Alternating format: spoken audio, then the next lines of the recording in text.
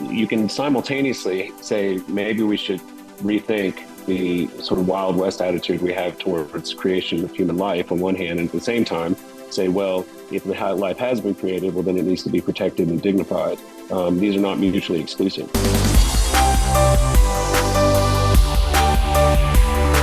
Welcome to the Stand Firm podcast. I'm Nick Lannon of Grace Anglican Church in Louisville, Kentucky, and I'm here as always with Matt Kennedy of the Anglican Church of the Good Shepherd in Binghamton, New York, and JD Koch of St. Luke's Anglican Church on Hilton Head Island, South Carolina. How are you guys doing today? Excellent. Yeah, we're doing well. We're riding out a hurricane down here. Everything okay? So, yeah. I mean, it's not if the island, so longtime islanders aren't worried about it, then okay, yeah, then we're not too worried about it. Although I grew up in Baton Rouge, got hit by hurricanes all the time, so it's still worth it. Still worth it in February, Matt. No matter how to rebuild, you still rebuilding a T-shirt. You don't have to go ice fishing, whatever that is. Well, gosh, that was some witty banter already. I had some other witty banter planned about collar wearing. I actually just wore my collar out to lunch for the first time in a while. I've been thinking about wearing it more. How do you all think through wearing your collar? Where and when do you wear it out in the world? I mean, for me, it just depends. Like if I'm going to Starbucks just to study or something, I'll wear it because that usually gives people will ask questions. We'll just come and say, hey, I've been thinking about this, or can you pray for me or whatever? Mm-hmm. And that only happens to me when I'm wearing a collar. So sure. It's a good thing. But, sometimes like in my church, we have a lot of people who are coming into Anglicanism from more evangelical places who still have real hard time with the liturgy and all the stuff that to them smacks of Roman Catholicism. So when I'm meeting with one of those people, I don't wear my collar, and not because I'm ashamed of it, but just because I don't want to give them the willies right off the bat. Right? Let them come in a little bit, and then I'm already wearing the chasuble and all that kind of stuff on Sunday morning. That's right. You're already smoking them out. I totally freak them out. Just right. Lunch. Right. I walk in with my Beretta or whatever. So.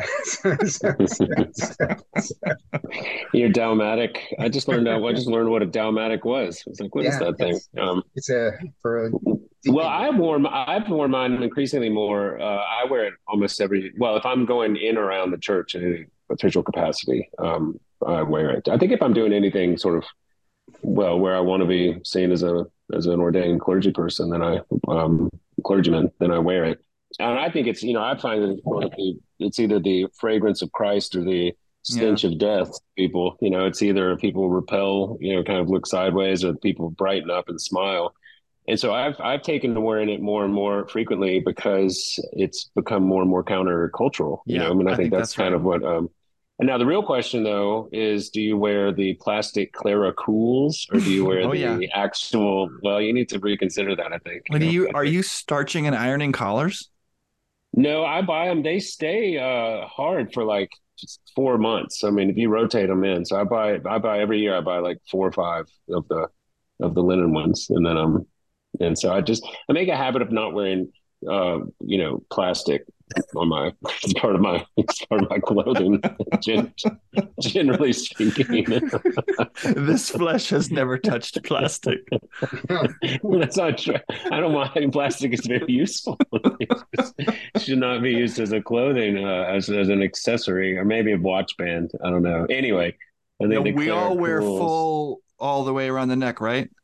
Yeah. I mean, the new guys that are ordained, like my assistant right now, who's just been ordained a priest, he just learned how to do the dog collar because he was wearing a tab for like a year because it's hard to get the buttons. That's not part of the Cranmer Fellowship. We don't teach that, right? but so now he just started. So yeah, always the dog collar because I think that differentiates you from a Roman Catholic priest. Yeah, for sure. Yeah. Pro tip for anyone who wants to get Almy colored clergy shirts, go to propercloth.com and get covered placket and a band collar. He's a snob. I know, colored. All my shirts Well, are I gray, and didn't. that's how I'm going to my grave. Well, it matches your complexion though, so Yeah. that's fine. What goes with pallid squalor? I mean, like a squalid. Uh, what am I like squalid? Is Yeah. that a word? Yeah, I'm Sure. mixing two. Yeah, there we go. It's a neologism like the one Anne Kennedy is famous for using. That's right. Hmm. Indeed. Well, let's talk about what we have decided to talk about today. We thought we'd talk about the implications of modern procreation. This is in the news a lot, obviously. Of course, we would say that the Lord has designed childbirth to occur in the context of the lifelong union between a man and a woman, proceeding naturally from sexual activity. Husband and wife have sex, become pregnant, have a child, rinse and repeat. But that's not always the case these days, even outside the most common issue you see in the news, the obvious moral evil of abortion. For instance, there was a recent Wall Street Journal article about a man traveling around the country trying to make some kind of connection with the 96 children he's fathered via anonymous sperm donation in college. And of course, there's surrogacy, IVF, contraception in general, all with their own complicated moral calculus. Now, what are we to think of these things? JD, maybe we start with you. You've been open about your own experiences with in vitro fertilization and then so called snowflake adoption. Why don't you explain what those things are, the moral questions that you and Liza asked and answered, and we can let our discussion go from there. Sure. Well, beginning with in vitro, I think it's most people would understand it as what it used to be called test tube babies. I mean, that was kind of the idea. In vitro in glass, I believe that's what it means. And it's essentially there's a variety of ways that it can be done, but in general, it simply means that they're helping the fertilization of an embryo take place outside of the woman's body, and then it's implanted back in, and there you have it. So it's for people who have difficulty for all sorts of reasons conceiving, whether that's sperm count, quality, or egg age, or I don't know. I mean, there's a million different reasons why it doesn't work.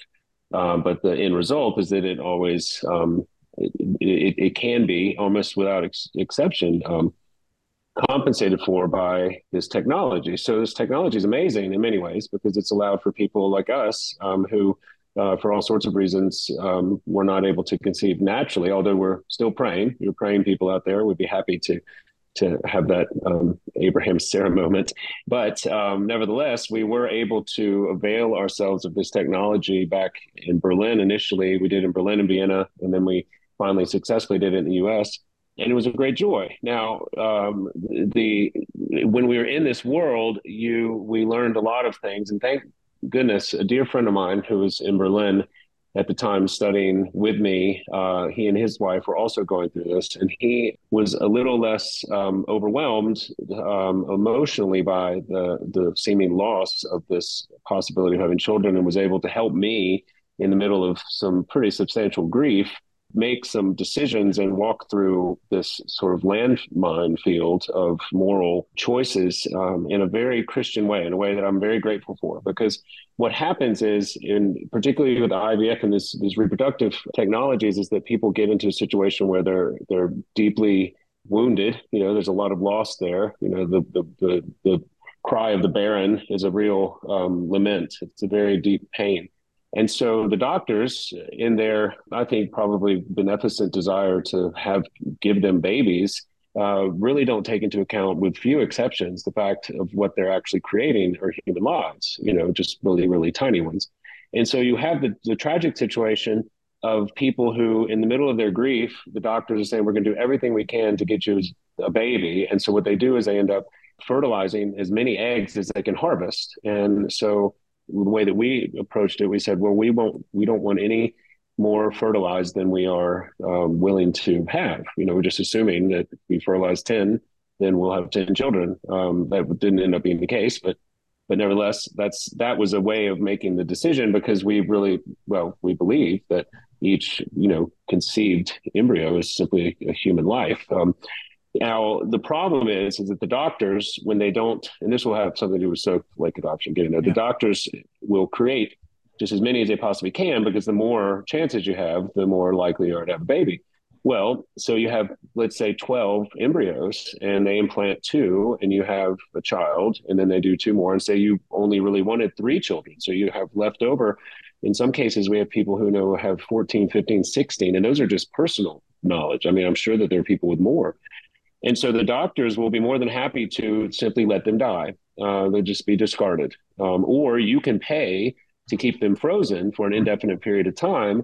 But the problem is at some point, when you just age out of the ability to have them, then you have signed their death warrant, or at least you have passed on the responsibility to your children and their children to keep them frozen indefinitely. Or you can, as is becoming more often the case than certainly was, you can put them up for adoption. And so that's what's called snowflake adoption. And so our two twin boys are not biologically, well, it's a weird thing to say, they aren't genetically our sons. And yet Liza carried them full term, the twin boys, and they were given up for adoption by their biological parents. And when I think about having gone through the IVF world, thinking about those people and the sort of selfless act that they did to not just simply say, well, we're going to let these babies die. Really, I tear up thinking about it. But I also hope and assume that there was a prayer of some sort. I don't know if these people are Christians or not, but there was some hope that somebody someday would take it upon themselves to bring these children, to let them grow and let them live. And so there's an increasing number of people doing that because it does recognize, that these babies were conceived in some cases in very, we should say, morally suspect ways. Sperm donation. Maybe there's 20 extra ones. Who knows how they came about? But the fact that they're there and just sitting there is a reality. And so there have been more Christian people, although maybe not exclusively Christian, who said, we're going to go get these kids, get these babies. And so there's a wait list for that too, just so you know. That's what, all these people talk about, the pro-life people don't care about adoption or anything. Like there's a wait list even for getting surrogate snowflake embryos. So that's a long way of saying that, that's the beginning of this conversation, but that was our experience with it, is our experience. So even when there is a moral complication in the creation of a human life, that doesn't at all necessarily make the furtherance and care for that life any less morally required. That's right. I think you can talk about it two different ways. You can say you can be cautious and suspicious of some of the freedoms that this technology has allowed. We can talk about, I just read recently about how they're trying to form embryos out of just one person's stem cells. And I don't know what that even looks like or what that would even mean. But, the question was, should we try this? It's like, well, probably not. But you can simultaneously say, maybe we should rethink the sort of Wild West attitude we have towards creation of human life on one hand, and at the same time say, well, if the life has been created, well, then it needs to be protected and dignified. These are not mutually exclusive. And so I can say, I was talking to Laz about this the other day. When I was reading that very article about sperm donation, kind of the enormity of the ramifications of what that even meant hit me almost newly for the first time. Like, what is a sperm donation? What is all that, all this is sort of playing with fast and loose with human life. Sounds like this guy was surprised by it too. He was completely caught unawares by how deeply he felt for these children. That's right. And we were too. That's the thing. Like when you're talking about, this is again, one of the problems, when you're talking about embryos before you have a child, it's hard to before you become a parent, it's difficult to really conceive of the changes you're going to undergo. We talked about this in all sorts of capacities. And so, it's not hard to sort of discard these children and then all of a sudden wake up when they're 7, 8, 9 and realize that you had 4 more, that you could have had, that you just let the doctor say, well, they aren't the right quality. They'll say something like, well, we rank them A, B, and C, and we don't want to implant, C level embryos. And so we'll just go ahead and take care of those. And in your grief and in your sort of, confusion, unless you're guided, unless you've thought about this, which is, I would say any pastor out there should really educate himself on this, because you can get, the tragedy that we've run into is we've had people who are lamenting the fact that they're well past childbearing age, and yet they've got 2 or 3 children, and they're still, saying, well, we don't want to implant, C level embryos. And so we'll just go ahead and take care of those. And in your grief and in your sort of, confusion, unless you've thought about this, which is, I would say any pastor out there should really educate himself on this, because you can get, the tragedy that we've run into is we've had people who are lamenting the fact that they're well past childbearing age, and yet they've got 4 or 5 embryos just sitting there and they don't know what to do with them. And of course, I say, well, here's what you need to do at this point. You need to put them up for adoption. Mm. And, I haven't had a response on that directly, but I do have 2 people, I don't know if they listen or not, who have 4 children instead of 3 because of Mm. conversations we had concerning what they needed to do with that final embryo, even though their wives were closing in on being too old. And yet, I was like, haven't you seen Father of the Bride too? Like, you're too old till you're too old. So keep it going. I don't know, Matt, I mean, you've had experience with this in your church or your. Yeah, we've had several couples who've just been able to have babies, and we had one couple who followed your route. This was long before you did it, so I'm sure the technology was a little bit different, but they made the decision not to have. They told the doctor, "We only want this many embryos." Right. Yeah. And they went ahead and they implanted all of them. So they have one daughter now, but they implanted all the embryos, and the rest were uh, what do you call it? Died. Yeah. Yeah.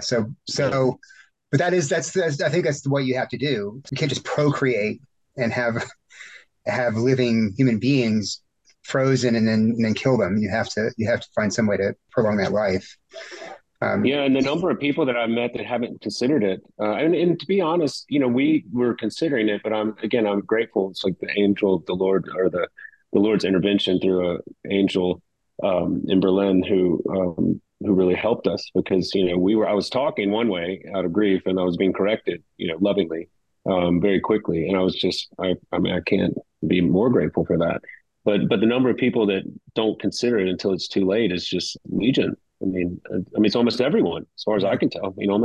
Almost everyone that does this has at least been either has had some discarded that weren't quote unquote good quality, or have ones that they're holding on to, and that's a real problem, because it's particularly the discarding them, because it's almost like the pain of an abortion. It's like what the child that could have been, except it's Mm. almost, there's stories about women going to there's an article, I forget where it was, but she went to the hospital where the embryos were being frozen, and like wept outside of this hospital because she was unable to, at that point, to give birth to them anymore. And it's like stories like that is just heartbreaking. So you Yeah. say, well, we need to get ahead of this, because I do think that, like with every technology, there's some good uses for it and there's some bad uses for it. But for instance, like here's one of the things that people get confronted with.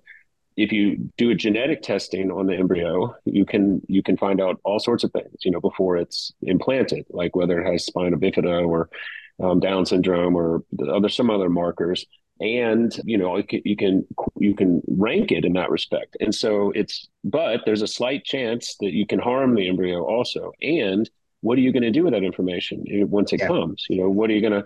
And so most people, or many people, particularly non-Christians, I would imagine, simply say, well, discard all the ones that have any possible chance of abnormalities or defects. And which also brings into, you talk about huge moral implications there. And so this is where, like, even for Christians, I mean, we refused to have the embryos tested. Said it didn't matter one way or the other. We don't want to take the chance. And honestly, I didn't want that knowledge. I didn't want. It's like the knowledge of good and evil. Said, Lord, I'm going to go one way or the other. I mean, we're going to have this baby, but I just want to, we're just going to pray and trust. And if you want us to be, our witness to be that of parents of special needs child, well, then so be it.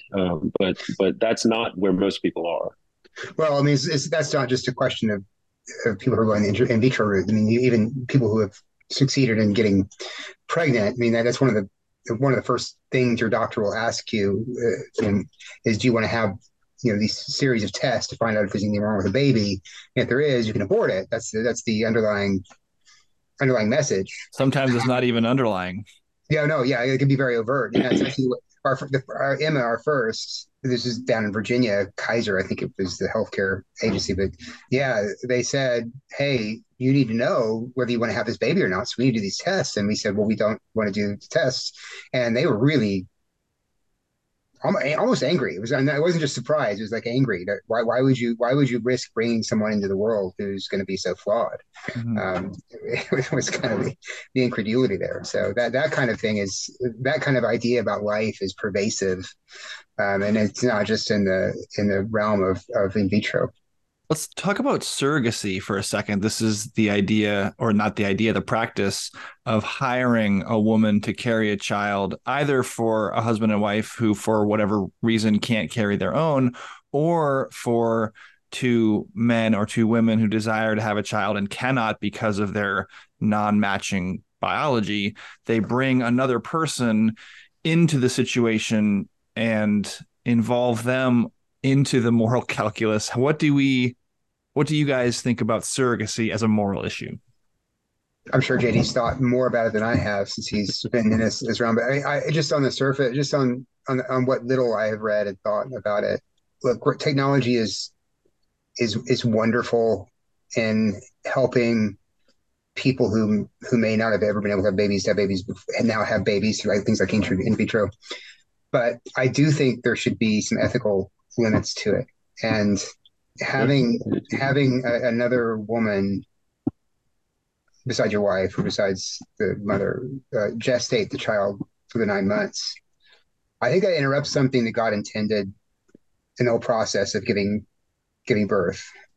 And so I don't think that should be something that people do willingly. I think it's more understandable in the case of a husband and a wife who really want to have a baby and they go that route. It's because the for some reason the wife can't gestate. I can understand why someone might make that choice, but even in that case, I think there's a time when you say, okay, God has not given us this for some reason, and He's good and He's sovereign, and so we're going to rest in what He's given us and the blessings that we do have, and not go forward with having some other woman Yeah. bear the Yeah. child. The same Because thing, you're like, also inflicting something on the surrogate, yeah, even if she thinks she's totally on board and is willing and cooperative and is totally in, she has no idea the feeling and the connection that will be fostered that will be then ripped away from her. That's right, right. exactly. And then in the case of two men or two women who are having, or two men, usually two men, I guess, who are having this, I mean, then of course it's completely, Yeah. it's a complete travesty because not only are you putting the woman who's bearing the 9 months or gestating the child for 9 months in this place of nurturing this child, but then you're also doing that for the sake of having this child set into this really abusive circumstance where he's going to be raised in a perverse environment. And So that whichever woman technology, provided the egg for that. um, There's like multiple yeah, people involved here. yeah, right. That's right. You've had this. This is where technology becomes, in my view, demonic and the perversion of the original purposes of God to have a male and female come together and have a baby. That's right. Where it's not helpful in any way. I mean, I can see how with a man and a wife you could kind of see how people could come to that conclusion. Not in the case of a gay couple, and Well, I think, yeah, I agree with all of that, Matt. And I think, I've thought a lot about this. I mean, just in the context of our own, walk with infertility. But, at some point, Christians in particular have to come to grips with adoption. What does it mean to have been adopted and what does it mean to adopt? Because a lot of the desire from surrogacy comes from I believe, ultimately overwhelming need to have your own sort of genetic progeny. Because look, there's nothing wrong. The desire for be fruitful and multiply, the desire for children, the desire, these are good desires. These are, and the lack of them is not something to be dismissed. It's something to be lamented. I mean, this is what the, barrenness in the Old Testament in particular, but throughout all of, most of certainly Christian history is a deep source of pain. So I don't want to minimize that. And I certainly, had to walk that path, that reality to the point where we said, at what cost are we going to, inflict this sort of medical trauma on Liza's body? At what expense? Just actual practical monetary expense are we going to spend, and how long will we do it to get to a point where you finally say, Lord, like you said, this is you didn't promise us this. You didn't promise that our bodies would work the way it should. Because there always is a glut of children, having already been born that are, from infants to high schoolers that are in desperate need of being cared for and protected and welcomed as adopted children into families. but you have to get to the point where you give up and you sort of accept that. Now we got there and accepted that, and then we tried IVF one more time and got Tucker. So that was kind of how we did it. And then we had and then we adopted John conventionally, or John the third. But that was very poignant for me because we have two biological girls and three adopted sons, and so I don't look at them as any less my son, although, I do have days when I consider what it would have been like to look at a little mini me or something, wonder what Liza and my, son would look like. But, that's just something that the Lord obviously, well, he didn't have, that wasn't part of his plan for us. And so when I see surrogacy, I think outside of the obvious moral wrongs of the people who, by definition, cannot have children, the homosexual couples, often what I think the desire for surrogacy is rooted in is a lack of appreciation for the profundity of what it means to be adopted. And particularly as Christians, we say this is the primary metaphor that Paul uses for our relationship through Christ to God the Father. We've now been adopted as sons, not just sons, but heirs, heirs with Christ.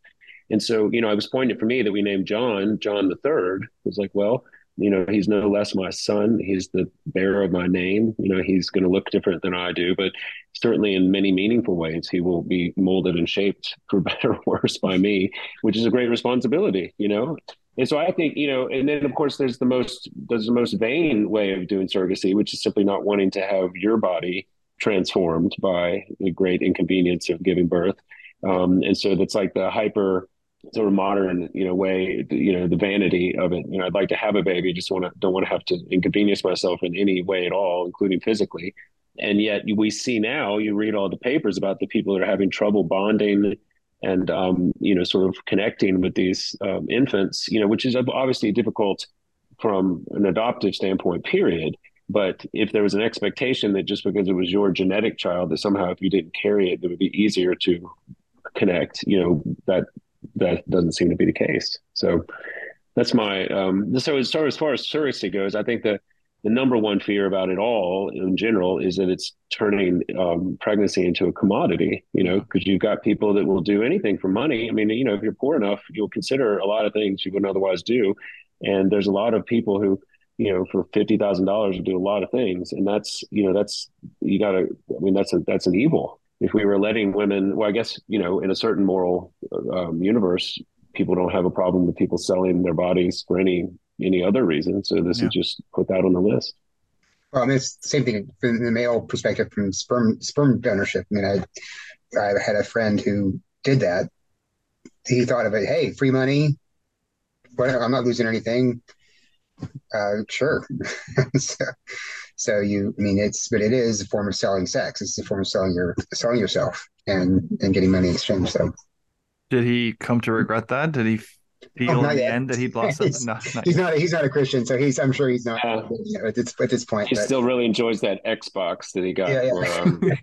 For, well, I think it's interesting. It does call the question about what we know about ourselves. And I think this is true of abortion too. The idea that a woman can have an abortion and just move on seems to me to be manifestly false. Certainly I've heard people say that that's the case, and I've heard people who have had abortions say that that's the case. I just don't ultimately believe them, at least not in the long term, that we cannot do these things to the lives that touch our life, whether they're microscopic, small, or large, and have them not have an effect on us. This is the same thing I was saying earlier about surrogacy. As long as, it's the culture we live in now where consent is the only moral framework that matters. As long as she said it's okay, how can it be wrong if she said it's okay? But the Bible is very clear that we don't know not only what we want, but what's good for us. We are blinded to all of these things. And when it comes to sex and life, these are the core things. And it makes all the sense in the world that they would impact us in ways that we can't begin to imagine when we're simply wondering what we might like or what might feel good to us. Yeah, I do think what JD said earlier is right, that before you have children of your own, just the thought of an embryo is really so kind of theoretical. It doesn't have any emotional impact at all. I mean, it's just a conceived thing, but bundle of cells Well, our frozen culture somewhere, has right? taught us that. Yeah, Our yeah, culture has exactly. ill-formed us. Right, and I That's think right. that, and of course, and I think that's an example of corporate self-justification. I mean, Yeah. if you can if you can say that something is less human because of its size, then that will help you go on with life after you've killed it or after you've That's right. so that's what that is. It's our society's attempt to justify the mass murder of babies in the womb, and then of course the frozen embryos die as well. So, but yeah, I mean, but once you have kids, I mean, I think that that begins to really dawn on you what you've done. I mean, at least if you or you have to, let's put it this way: even if you're not a Christian, you have to fight harder to shove the truth down. If you are a Christian, then the reality of what you've done in the past becomes more and more pressing. Like I've told you guys before, I participated in an abortion, and so I when I the weight of that didn't really hit me until I became. I knew it was wrong, but the weight of that didn't hit me until I became a Christian. And that's I'm a murderer. But then the real weight of it didn't happen until I was holding Emma Mm. in my arms. There's a new dad 2 or 3 minutes after she was born, and I realized, wow, I I don't think I thought it then, but the coming days, I killed one of these. Mm. I destroyed one of these, and yeah, so I do think that it leaves an indelible mark on a person when you do that. Yeah. So, How could it not? This is a image bearer of Almighty God, and so are you. And so it's there's that Wall Street Journal story said that this man saw a photograph of somebody that he recognized and knew to be his daughter. And Mm. that's a there's a parallel there when you're dealing with yourself as an image bearer of God, knowing that you are indelibly impacting and perhaps ending lives of others. There is no way to escape that weight. You can shut the door on it, you can lower the blinds, you can shut the lights off, but it's still standing there on your stoop and it's not going away. That's right.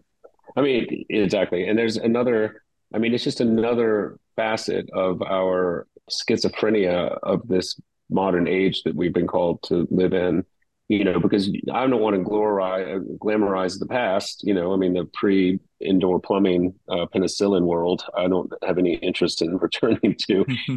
But at the same time, it is not just me. It's clear to say that after the birth control pill, after the sexual revolution, like the social dynamics that have been at play for millennia have been upended. And so we're still living relatively close to that giant revolution.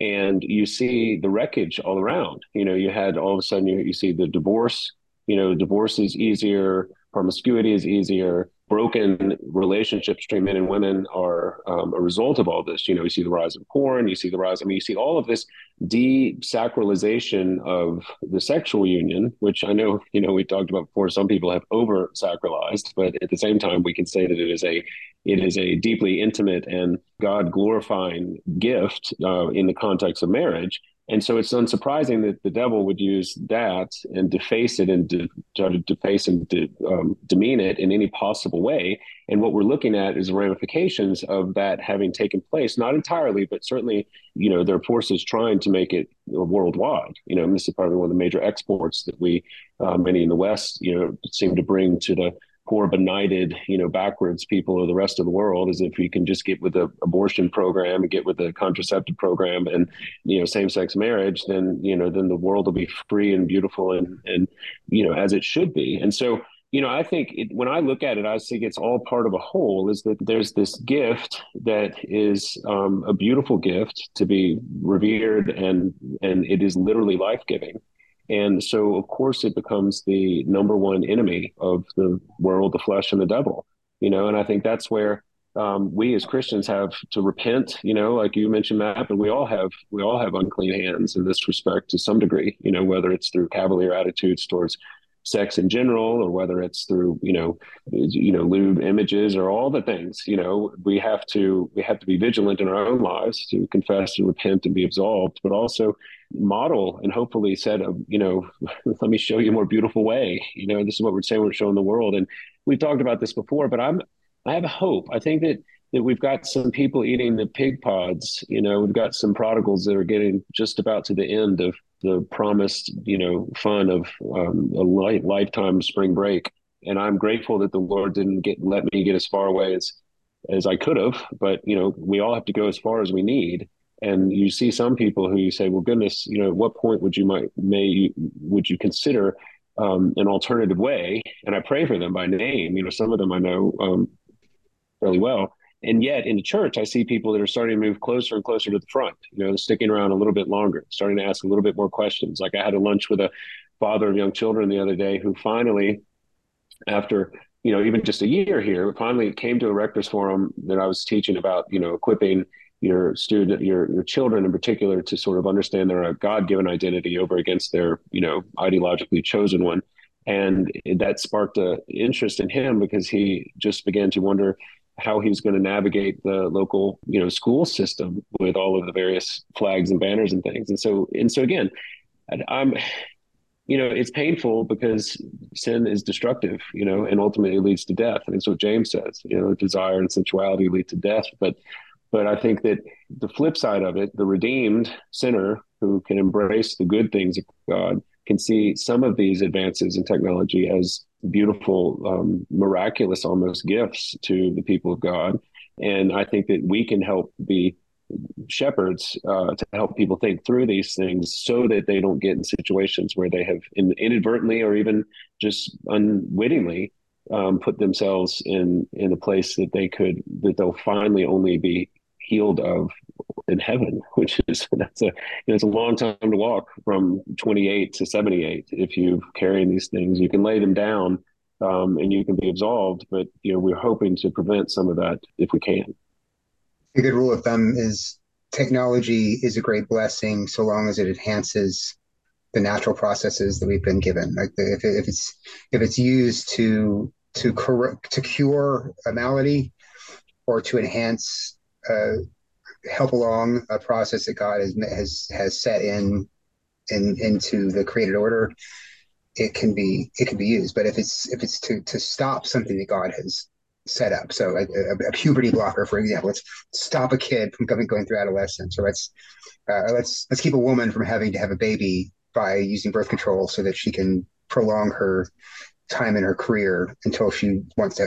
Those kinds of things I think are much more difficult to justify, and because at that point you've said what God has given us in the created order is needing some kind of corrections, some kind of limitation, and then we're going to put it in place. So again, not to say that if you've done those things, I mean, I know a lot of women who've been on birth control, so please don't misunderstand me. These are things that, because of the time we live in, we all can become confused and make decisions that we regret. And that's why we have the cross, because we can all confess these things and be forgiven and not have them hang over our heads. But going forward, really think through how technology might interrupt what God has made rather than enhance and help. Amen. Yeah, and I think that just points to the need for, Christian wisdom, which is not the law. There are laws out there, but there are nuances and complexities and individual cases that have to be taken into account, which, because there are good ways to do IVF and bad ways. There are selfish ways to surrogacy. There's, you could conceive of a situation where, someone had a ovarian cancer or something as a child, and their sister wanted to carry. You could think of something like this and say, well, and I think that's where just the challenge, the encouragement would be, listener, stay in your good local church. Hopefully you have a pastor that is at least aware of these things. They don't have to be personally involved in it like I was, but at least know people to talk to, and you just be deliberate and prayerful about these incredibly important decisions. Like I have a conversation with all pre-marriage people about birth control because there are a variety of ways of doing birth control, some of which are just abortifacients that just kill the Yep, embryo, absolutely. and some which are more, sort of prophylactic. But even then, I regret, certainly in light of what the challenges we had, having any of that. If I could go back and do it again, would have started, on our honeymoon. I had a 8.5 month old baby, whatever, whatever it is, honeymoon baby. It would have been great. So, can you believe this baby came 3 months early? I'm falling out of here. but that's a joke from a movie that has nothing to do with my own actual life. Just so you know. But I think that's right. But I think, I just hope anyone listening who's involved in this, as you said, Matt, particularly if they have, didn't have a wise counsel at some point and got sideways in some of these decisions and have come to regret it, will just genuinely confess and receive the absolution that the Lord promises, because that's the story. That's what he does. I mean, I think of Paul all the time, someone who's, was a complicit in all these murders, who becomes the evangelist. And he still says that I'm the chief of sinners. And yet he speaks with great joy and affection. What can separate us from the love of God in Christ? Famine, tribulation, shipwreck, the sword, nothing, And so I think that's the message that is going to need to be louder and louder going forward as more and more people, sperm donors, people who had abortion, surrogate mothers who don't have their own children, who say, was it worth $10,000, and so on and so forth, come to, hopefully by the power of the Spirit, revelation of what they've done, that they'll look for the only place they can go to find rest and absolution, which will be the cross. And so, that's my prayer. And so I've talked about these things with great affection for sinners, because I have, in certain ways resemble them in many ways, simply a redeemed sinner who is grateful for some outlet from the reality of the chains that I've wrought myself in life, as Jacob Marley said. That's going to preach, and I think the more we preach that, the more redemption we're gonna watch. I think as Reformed evangelicals, we can hang our hats often on Jesus's claim to be the way, the truth, and the life, with an emphasis on the way and the truth. And he also is the life. And as we live in this world where all of these things, as we've talked about so far in this show, can so often lead, if not to actual literal death, to the death of the soul, we can offer a Jesus who is life and Lord of life and the way to new life for those who put their faith in him. Well, thank you for listening to Stand Firm this week. If you want to keep the conversation going, as always, you can be in touch with us, rate and review the podcast on iTunes, send us an email at mailbag@standfirminfaith.com, or join the Anglicans for the Gospel Facebook group. Thank you to JD Koch and Matt Kennedy. I'm Nick Lannon, and Lord willing, we'll be back next week. Until then, by the grace of God and Jesus Christ, we'll be standing firm.